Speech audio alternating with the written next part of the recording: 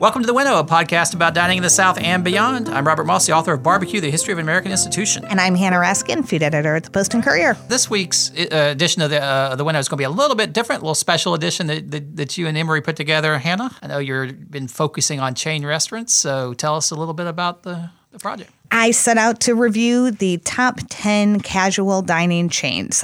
Top 10 meaning they have the most locations nationwide. Okay, so not by Yelp ratings or anything else, by the sheer raw numbers of locations. Yep. So it was a really fun project, and we're hoping that folks will use this while they're on the road. Each of the reviews can be called up individually, but this is going to be followed by all of them. How far did you have to go afield from Charleston to get to all 10 of the top chains? That's a great question. I could have hit all but one in the greater Charleston area, but I decided it would be more fun to go to Florida.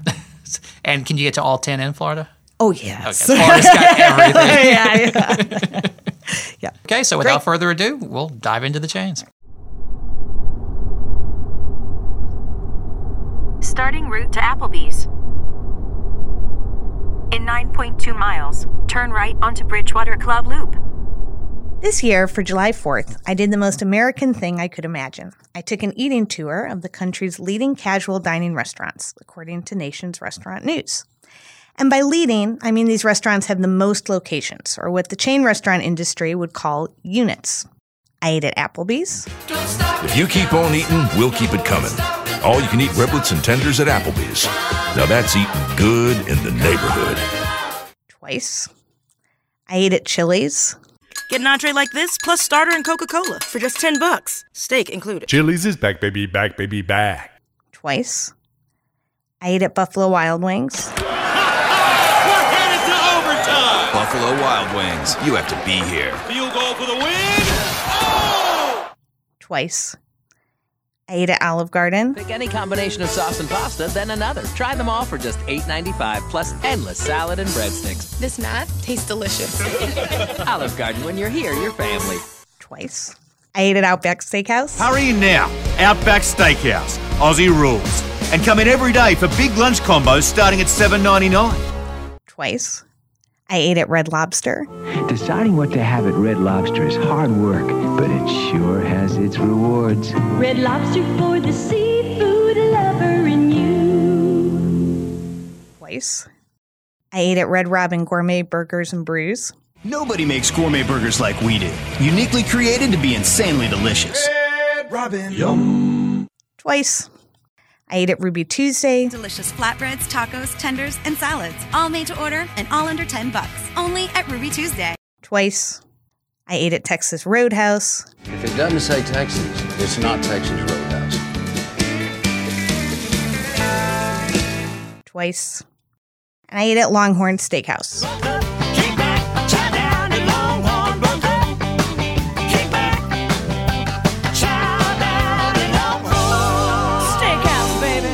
Twice. If you're wondering why I didn't go to Waffle House or Cracker Barrel, that's because those places are classified as family dining restaurants. You know you're casual dining if you can get beer, but you can't get breakfast. I also ruled out all of the counter service chains, even though they're way more common than the kind of restaurants that have hostess stands and printed menus. Subway alone has more than 26,000 locations. So that means you have a 5,000% better chance of finding Italian BMT than a Longhorn Steakhouse Texas Tunyon when you're hungry on the highway. And the numbers aren't trending in casual dining's favor. We'll talk more later about why the industry has had a rough millennium so far, but you may have noticed that an Applebee's you used to pass on your way to work isn't there anymore. Still, casual dining chains haven't exactly disappeared.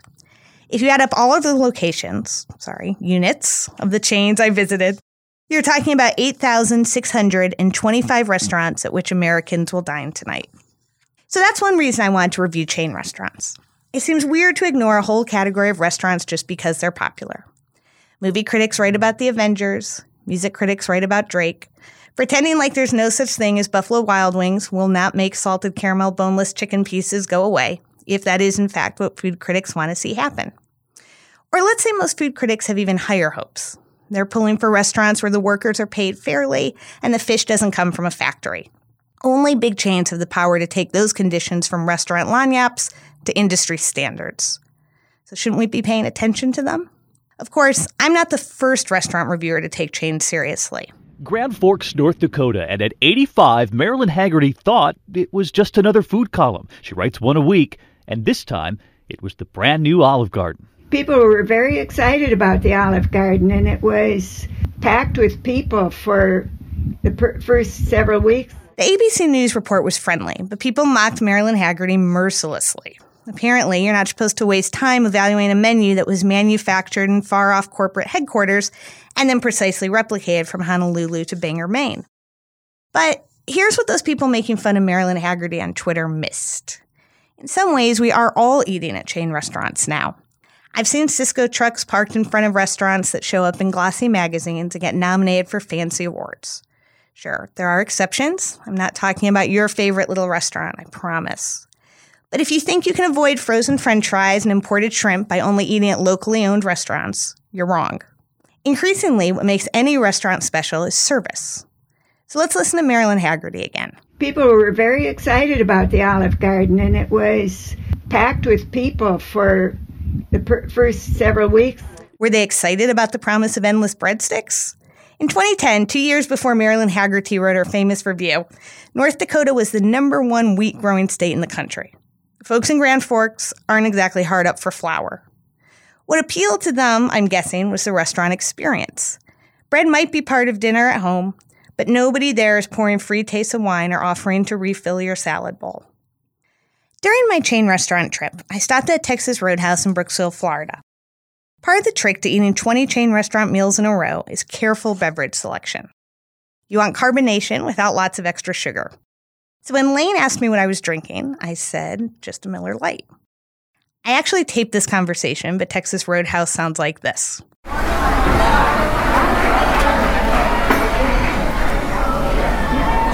So you'll have to settle for this reenactment. My producer, Emery, is playing Lane's part. Just a Miller Lite. It's not just a Miller Lite. Hot as it is today, I'd love to be having a Miller Lite right now. I'll be right back with that. Lane had a point. It was 4 o'clock on a Wednesday, and my only job at the moment was to sit in an air-conditioned dining room and have a beer. I was suddenly pretty excited for that Miller Lite. It tasted great. And fortunately, since my work wasn't done, it really was less filling. That's the genius of chain restaurants. They're phenomenally good at making the everyday feel like something worth celebrating. At the corporate level, the people in charge can get a little carried away with this whole idea. I'm not sure if Red Lobster's trademark Crab Fest is really the ultimate celebration of everything crab, for example. But within a chain restaurant, the staff's interest in guests having a good time is impressive. Happy birthday to you. Happy birthday, dear Monty. Happy birthday to you. And this brings us to the second reason I was eager to review chain restaurants. When it comes to service, chain restaurants have a huge advantage over independent restaurants. At their size, a company can afford to have formalized training programs with videos and certificates and awards. Plus, big companies can offer benefits that help lure top talent. Still, I think independent restaurants could learn something about service from the chains. I was at a Red Lobster in Largo, Florida, when a man seated a few booths away from me got up to get something from his car. He was eating with an older woman, who was probably his mother, and she seemed a little disoriented after he left. Or maybe she grew up at a time when women didn't typically dine out alone and she wasn't sure what to do in a booth all by herself. In any case, one of the servers noticed the woman was looking lonely and promptly took the man's vacated seat. She told the woman she thought it would be fun if they spent her break together. The older woman was smiling by the time her son came back. At their best, chain restaurants make everyone feel welcome. During my chain restaurant trip, I had tired servers, forgetful servers, and one server with a crushing headache. But I never encountered a server who was the least bit judgmental. At an Olive Garden, a man at a table across from mine was eating directly out of a never-ending salad bowl, while the woman alone at a table alongside mine ordered nothing but cheesecake and soup. And she wanted the cheesecake first. Her server never blinked. You know what you get in exchange for respecting your guests? A diverse group of diners. Right now, 1 out of every 10 married couples in the U.S. is racially mixed. That statistic won't surprise you if you've been spending time in chain restaurants. Their audience actually looks like America. People who believe that the road to racial harmony is lined with restaurants where eaters from different backgrounds come together probably ought to be giving out Olive Garden gift cards. This is starting to sound like a very happy story.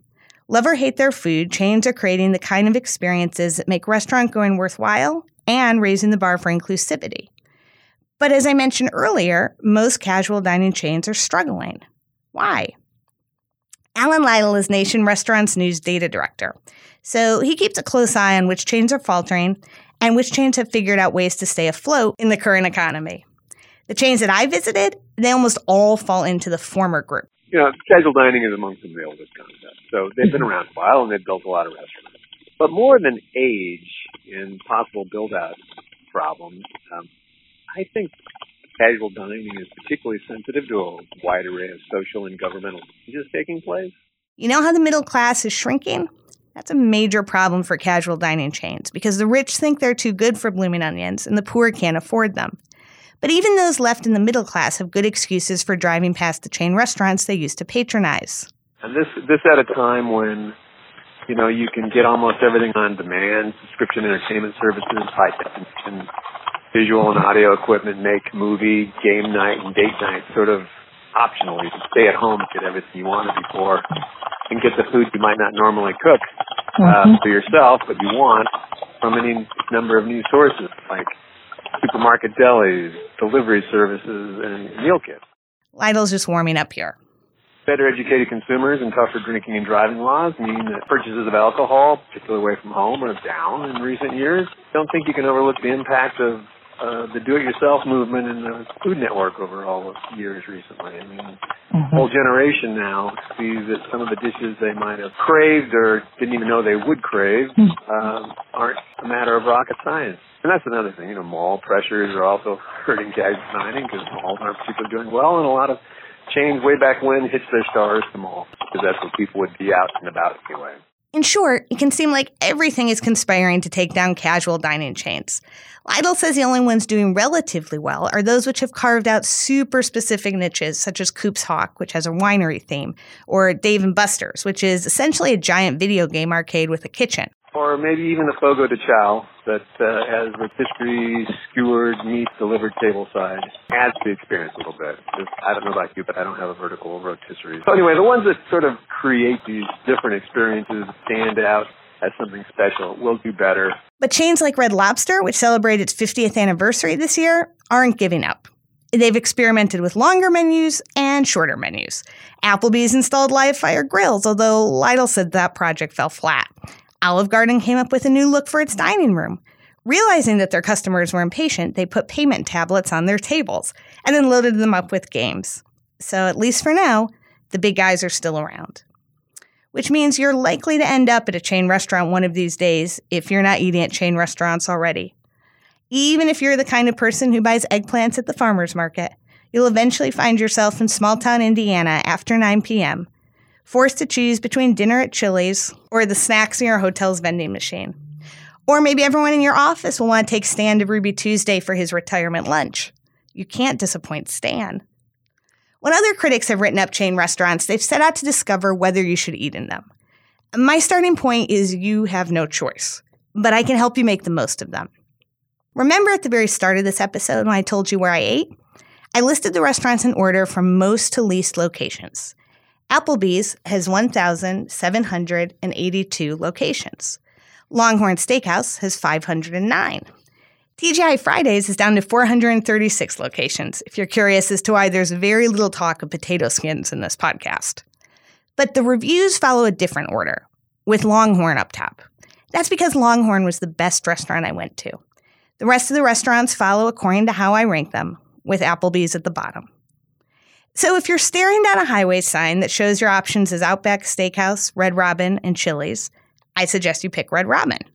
And then you can click on the Red Robin episode for a 3-minute rundown on what to expect when you get there. But before I let you go, a few last words of guidance to prepare you for your visit, no matter which chain you pick. Federal law now requires chain restaurants put calorie counts on menus, which means you may have to come to terms with your burger exceeding your daily calorie allotment. If you're dead set on sticking to a diet, it's fine to ask for salad dressing on the side, light sauce on your pasta, and less butter on your steak. Speaking of steak, the sirloin is usually your best bet. If you order steak, you will invariably be offered a few shrimp to go with it. Always skip the shrimp. They're like the tofu of chain restaurant kitchens, used to soak up the flavors wherever they're sauced with. Broccoli is frequently mistreated too. Potatoes are the safer side dish. Independent restaurants make good money on drinks and desserts, but the chain restaurants I reviewed have done surprisingly little with both, at least as separate categories. You'll see a bunch of dessert drinks on the menu, but if you want a dessert you can't slurp, you're likely to get stuck with a choice of cheesecake, chocolate cake, or an ice cream sundae.